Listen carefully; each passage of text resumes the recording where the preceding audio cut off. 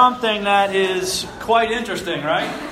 I mean, you can see there's some funny pictures of tongues up there. I think I got a couple more, yeah. The last one is my favorite. Yeah, that's a huge tongue. That's a meal right there. Anyone eat cow tongue in here? Yeah? Really? What does it taste like? Like filet mignon once you get all the taste buds peeled off. Like filet? Seriously? Yeah. Really? Rodney? Yeah. Maybe I'll have maybe I'll have to try it.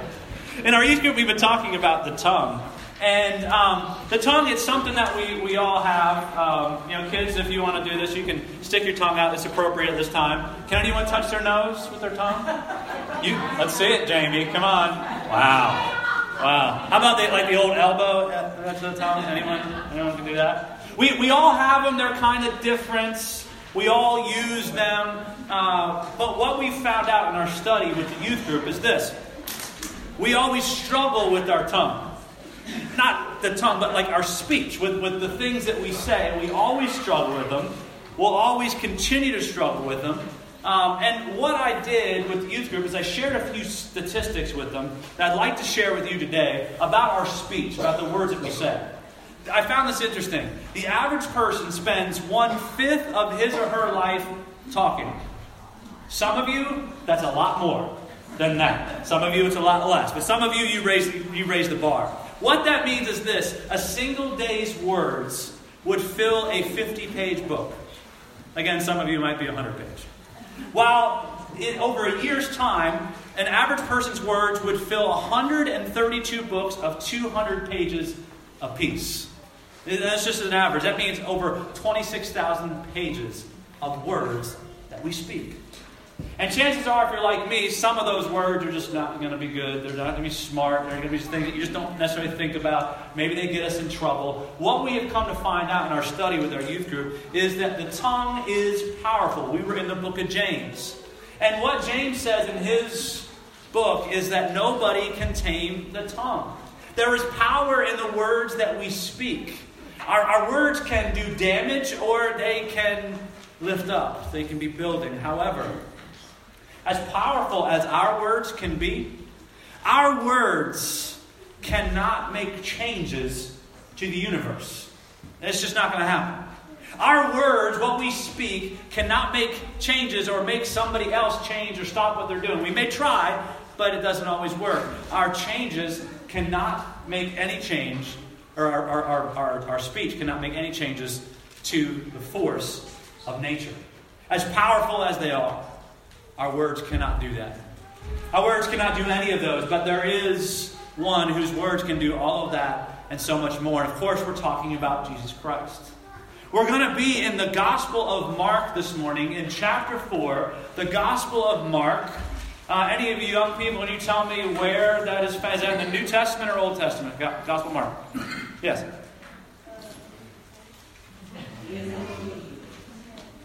New. Yes, new.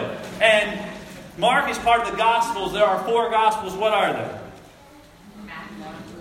Matthew, Mark, Luke, and John. Very good, very good. Mark is part of the Gospels that we call, for the adults, we call synoptic. What that means is basically what Mark wrote down. A lot of the other Matthew and Luke have a lot of the same information. They just record it from a different perspective. Except Mark, he doesn't record anything about the birth of Jesus Christ. He just kind of jumps in and gets right into his public ministry. Jesus, as we know, spoke a lot. He talked a lot. And when he talked in parables. What that means is it's a story that has a meaning. So there was one day where Jesus had been talking a lot. Been telling a lot of different parables. And as you can imagine, after a long day of being out, interacting with people, and talking and speaking, Jesus was in fact tired. Think about it when you have a busy day. Young people or adults, when you have a busy day, you've been out, you're running around, you're running kids around, you're going from sports to job and back and forth, and you're trying to fit everything in, you get tired. And what would you like to do during the middle of the day? take a nap, right? I mean, you would like to just kind of go down for a nap, of course. Well, Jesus had finished up with these crowds that he was with, and he decided that it's time for him to leave. So he gets into a boat. They're on the Sea of Galilee, and he tells his disciples, it's time for us to go. We're going to go across the sea. So they all get into the boat. Now, my family can attest to this. I am no boater. Okay? I don't know a whole lot of things about boats. I've helped with boats. I've gotten hurt getting off of a boat. Some of you may have heard that story before. That's for another time. It's quite embarrassing. I know nothing about boats. Okay? But I do know this. There are more to boats than just saying, okay, I'm going to get on the boat and we're going to go. There's some prep time. There's some things that need to happen. So I am sure that the disciples were busy. There was a buzz around the boat. They're getting their sails ready. They're plotting their course. They're maybe saying goodbye to people. And Jesus is tired. So he goes to take a nap. Meanwhile, the disciples, they take care of the boat. They get out onto the sea, and what do we find in verse 37? It says, and there arose a fierce gale of wind, and the waves were breaking over the boat so much that the boat was already filling up. It says that there was a fierce wind. The literal translation of that is that there was a great wind. In fact, in the Greek, the word megas is used. We kind of know that word, right? It was a mega storm. A big storm came up, which, by the way, was not unheard of on the Sea of Galilee. This, as one commentator points out, he says the cool air would come in from the Mediterranean off the sea, drawn down to the narrow mountain passes, and clashes with the hot, humid lake or air lying over the sea. And what would happen? Well, you'd have a megastorm. So this storm was getting kind of crazy. The wind was wild and it was blowing, and the waves start kicking up and coming over the boat. They're probably getting splashed at this point. It's going back and forth and up and down. If you've ever been on a boat that's been on some heavy seas, you know it's like, up and down, horizon water. I mean, it's getting kind of crazy, right? Up and down. And I'm sure that the disciples were getting nervous. They're nervous because they see how big the waves are. They see that they're crashing over, but they also see that the water is starting to fill up in the boat. The boat is starting to fill up with water. Now, somebody tell me. The object of being in a boat is to stay dry. You're obviously going to get wet if the water's coming over. But what happens if there's too much water in the boat? Yeah, well, yeah, it's a potential, right? The boat could sink. And maybe the disciples, maybe they know how to swim. But even if they did, in a mega storm with big waves and lots of wind, they may not have survived. So the disciples, they're in a tough situation here. They're getting nervous and they're getting scared. But where was Jesus? He was sleeping. He was napping, and I got to be honest, I think he was probably a heavy sleeper, because they had to go wake him up. Look at verse 38. Jesus himself was in the stern. Any boaters know what the stern is? Well, it's back. Okay. I'll admit, I had to look that one up. I know nothing about boating, all right? So he's asleep. The waves are crashing. He's asleep. They wake him up and say, "Teacher, don't you care that we're about to die?" I mean, he's there sleeping. "Teacher, help us, help us, help us." Now look, there's one or two things going on. Either they're very, very dramatic, okay? Or they're really scared for their lives. And I got to believe they're scared for their lives. Why would they go down and wake him up? Because they fear that the boat is going to sink. And what happens next, I'm pretty sure that no one even expected what happened next. I mean, they had seen Jesus do some pretty amazing things. Chronologically, we know that they had seen him change water into wine. It's a pretty cool little trick there. They had seen people bring the sick people to him. And what did Jesus do? He healed the sick, right? They saw him cast out demons. They saw the one time when they were all out fishing, they couldn't catch anything. Jesus said, "Well, go to the other side." And they're pulling in all this kind of fish. I mean, they had seen him do some amazing things. He had healed a man that was paralyzed since birth. They had seen him do amazing things. But what in the world would he do now? I mean, what did they expect? Did they just need a little bit of comfort? Did they need a hug? I mean, they were just going through a hard time here. So they wake Jesus up. Clearly, they were not expecting what happened next because they were shocked. So they wake him. Jesus stands to his feet, and then he speaks. Verse 39. And he got up. He rebuked the wind and said to the sea, "Hush, be still." and the wind died down, and it became perfectly calm. Now, I want to try something a little bit different this morning, all right? Now, I want everybody to put their hands in the air, waving like you just don't care, okay? Now, keep going back and forth, all right? Keep going back and forth. Now, I want you to make it sound like wind. Okay? Keep doing it, keep doing it, keep doing it. We're going to see how much hot air y'all have. Now, when I say hush, be still, I want y'all to stop, okay? Hush, be still. I still heard some I did say hush, be still, right? I mean, some of you still had your hands in the air and waving them like you just don't care. I mean, it takes a little moment for things to get quieted down, right? In our youth group, I'll come in, kids will be playing games. I'll come in and I'll say, all right, we're going to start. Everyone gets their chairs and they're still throwing basketballs and playing pool. And I'm like, okay, we're going to start. And some of them come and they sit and they're like, okay, I'm ready. And some of them are like, yeah, whatever. You're still throwing, Matthew. So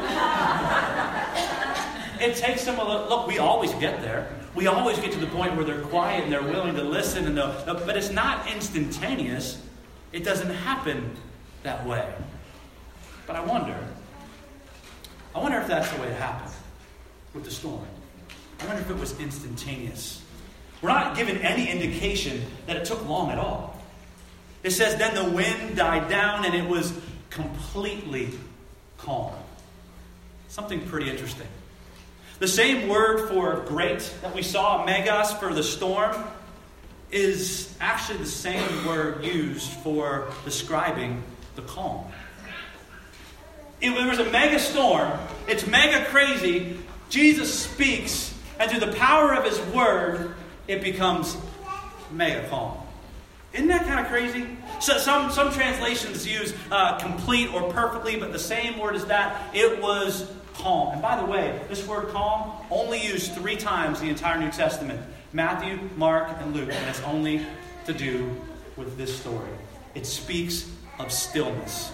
Now, I venture to say that when Jesus said, peace be still out there, hush to the waves, be still, that it didn't just go from 10-foot waves, then maybe a few minutes later 8-foot waves, and then maybe just some swells. My guess, and it's a hunch, okay? My guess is that it went to crystal clear. It went from mega busy and crazy to mega calm. The disciples were like, oh my goodness. Can you imagine if somebody could do that? What would your reaction be? I mean, their jaw was about to the floor, I'm sure. They were astonished. Who could this be? Who could this be that can control the wind and the waves? Well, Mark has come to a conclusion already who this is. We see it in Mark 1:1 where he says, this is the beginning of the gospel of Jesus Christ, the Son of God. This is an amazing piece of history. Now, I'm careful to say it's an amazing piece of history. Because what if I said, well, this was an amazing story? Maybe you'd be less apt to believe it. Oh, it's just a story. This is history. This is recorded history. We see it recorded 2 other places in the Gospels. They corroborate exactly what Mark was talking about. But I wonder, how did this amazing piece of history happen? How did Jesus do it? All he did was speak. He used his words. What does John say in his gospel about the Word of God? John 1:1, he says, in the beginning. That sounds kind of familiar. Is there another spot in Scripture where it says in the beginning? Anyone? Genesis. Yeah. In the beginning, he says, the Word was with God. And the Word was God. And later on in the chapter, I believe it's about verse 14, he says, the Word became flesh. That's Jesus Christ. See, what he was trying to say, and all of Scripture screams this, by the way, it's consistent, whether it's in the Old Testament or New Testament, that Jesus is God's Son. He is, in fact, God in the flesh. And so, how did he calm the storm, though? What did he do? Did he create something to try to counteract the waves? No. What did he do? He spoke to the wind and the waves. He used his words. He spoke and something happened. That too sounds familiar too, right? In the book of Genesis, don't we see that? That God speaks, something happens. Genesis 1, verse 3. It says, then God said, he said, let there be light. And there was light.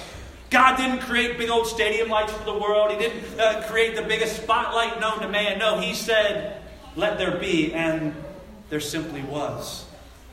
It didn't just stop there. Verses 6, 9, 11, 14, 20, 24, all in chapter 1, God said, and it happened. God said, and it happened. He spoke the power of his words, and it happened. Isn't that exactly what happened when God in the flesh calmed the wind and the waves? He spoke. It was the very words of God. I'm currently reading in my personal studies a book called Word-Centered Church. I would recommend it highly to anybody, talking about the importance of God's Word.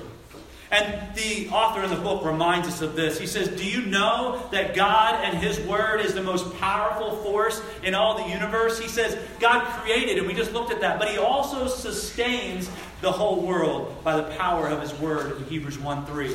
What does Hebrews 4:12 say? For the Word of God is living and active and sharper than any two-edged sword. You may have memorized that before. Let's try this. Who's got a cell phone on them? If you have a cell phone on you, take it out of your pocket. Don't play on it. Take it out of your pocket and hold it up. If you have a cell phone. Brad, do you? No, okay. No. It's a help. Or the glove box, right? Okay, hold up your cell phone. All right. Does anybody have, and keep them up. Does anybody have a tablet or an iPod? Hold that up as well. Okay? Some of you are going to have multiple hands up in the air. Now, if you have, keep them up. If you have a physical Bible, hold that up as well. Same with the cell phones. Keep them all up. Keep them all up. All right. I want you to look all around you. These are all, because you have apps on your phone and apps on your iPads. Look how much access we have to the very words of God. You can put them up. That's how much access we have to the very words of God. Amazing, isn't it? But the question that I have for us, if we have that much access to it, then why aren't we on a consistent daily basis in God's Word? I mean, we have it. We have His words here. We stand in amazement at the miracles that we read, but yet we don't have the same awe and wonder over the entirety of the thing that we hold in our hands. This indeed is God's Word. It's the same Word that holds the same mega power that it did in the New Testament when Jesus calmed the storm. The same power at the very beginning of time when God spoke things into existence. In fact, it's the same power that was able to raise from the dead. You've heard the story about Lazarus, haven't you? John chapter 11, verse 43. Listen to this. When He had said these things, this is Jesus speaking, He cried out. That means He used His words. And with a loud voice, He says, Lazarus, come forth. With a loud voice. Guess what word in the Greek is used for loud? Mega. With His mega powerful voice that already calmed the seas, that can create something out of nothing, was able to bring Lazarus, a dead man, back from the dead. Do we even understand what we hold in our hands? I mean, it is amazing. The author of this book said, God's Word is an extension of God Himself. To hear His words that compromise the whole Bible is to hear Him, to obey Him, and to ignore His words is to ignore Him. See, the Bible is not just words about God. It is the very words of God. And if what the Bible claims to be true, and those of you who are believers, we believe it to be true, then the Word of God is vital to our lives. And if it's vital to our lives, much like the bread that we eat, the water that we drink, the air that we breathe, then wouldn't it reason to believe that you and I would be in it each and every single day? Here's what I've come to realize. It's far too long we've left the Bible on the shelf just to collect dust. Far too long on our iPads or our phones or whatnot, maybe we have the Bible app, but maybe we go far beyond it and we just use all the other apps, the games and the social media, and the Bible is the last thing that we go to. For far too long, we've neglected God's Word in our lives and in the lives of our families. Across the country, across the world. My hope is that today we can begin to move away from that. And it begins with understanding the power of God's Word. Look, in a dark world, God's word is literally the lamp to our feet, the light unto our path, as Psalm 119 says.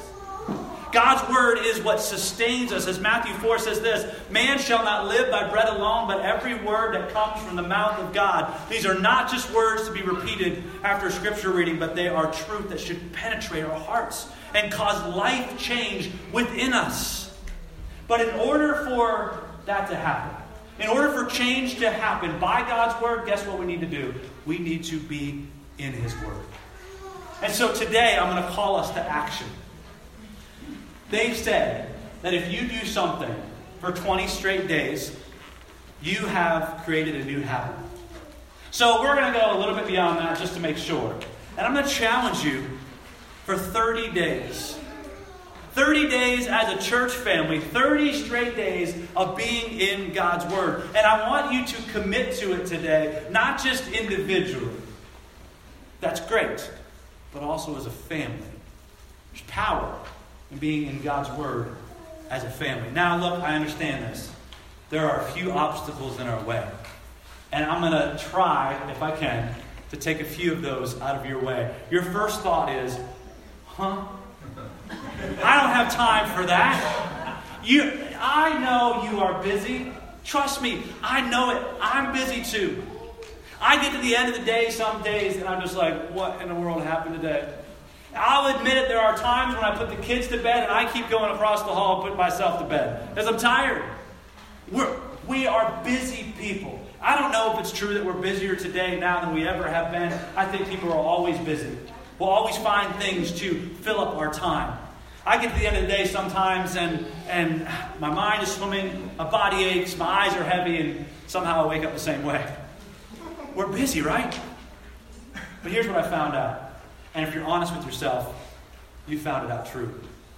If I want to do something, I'll make time for it. It's terribly convicting to say that.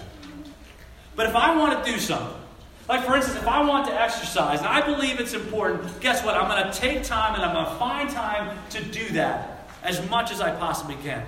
Same is true with being in God's word. No one's saying, look, take an entire afternoon to read the Bible as a family. You wouldn't get anything done. Your kids would flunk school. It wouldn't work. All right? Nobody's even telling you take an entire hour. If you can, that's great. If you could take 10 minutes, a few minutes, it comes down to what we believe and what we are convinced of. And if we are convinced that God's word is indeed a lamp unto our feet and it's profitable for all things, then we'll work it out. So, obstacle number 1, time. Throw it out. No sympathy from me. I'm busy, you're busy. We will make time for what we want to do. I know that. Number 2, as far as excuses may be, obstacles. Because you may say, you know what, I 100% agree. The word is important. But you know what? I don't have a Bible. And so I don't know what to do about that. And I also don't know where to start with my family. I think it's a great idea, but I have nowhere to start. Well, I'm glad that you shared those things with me this morning, because I've taken the liberty of, if you look in the back there, there's a table full of Bibles. For every age. Child's first Bible, on up to student and adult. If you need a Bible, and I'm serious about this, if you need a Bible, take one. If we run out of Bibles, we will buy you one. Money's not even an option for that. It's the very Word of God. If you need a Bible, go ahead and take one. If your child needs a Bible, take one. It is that important. For every age, we have a Bible. When the service is over, just go back and take what you need. And as far as not knowing where to start, you can join the club, right? Oftentimes we're like, wow, I don't know where do I even begin? Well, what I've done is I just bought 2 family devotionals that are over there. Each of them are just slightly different than the other. None of them require a big amount of time. But what it does is it gets you into the Word, you're intentional about it, and it causes you to have intentional conversations about God's Word. And all of those things are very, very good. And so, you now don't have those 2 excuses. If we run out, we'll get you more. I want to leave you with a story. A story about a son that left for college. When their son left for college, it was his freshman year, his parents gave him a Bible. How nice of them. They assured him it would be a great help. And later, as he began sending them letters, not saying that he missed them, but saying that he needed money, they would write back telling him to read his Bible, and they would cite chapter and verse. He would reply, yes, I am reading my Bible, but I still need money. When he came home for semester break, his parents told him, we know you're not reading your Bible. Yeah, whatever, how? Well, we had tucked $10 bills, $20 bills, and all the verses that we had cited when we sent it to you. We don't oftentimes recognize the value in God's Word. The kid says, yeah, you know what, I'll do it. I'll do it, I'll read it. But he never did it.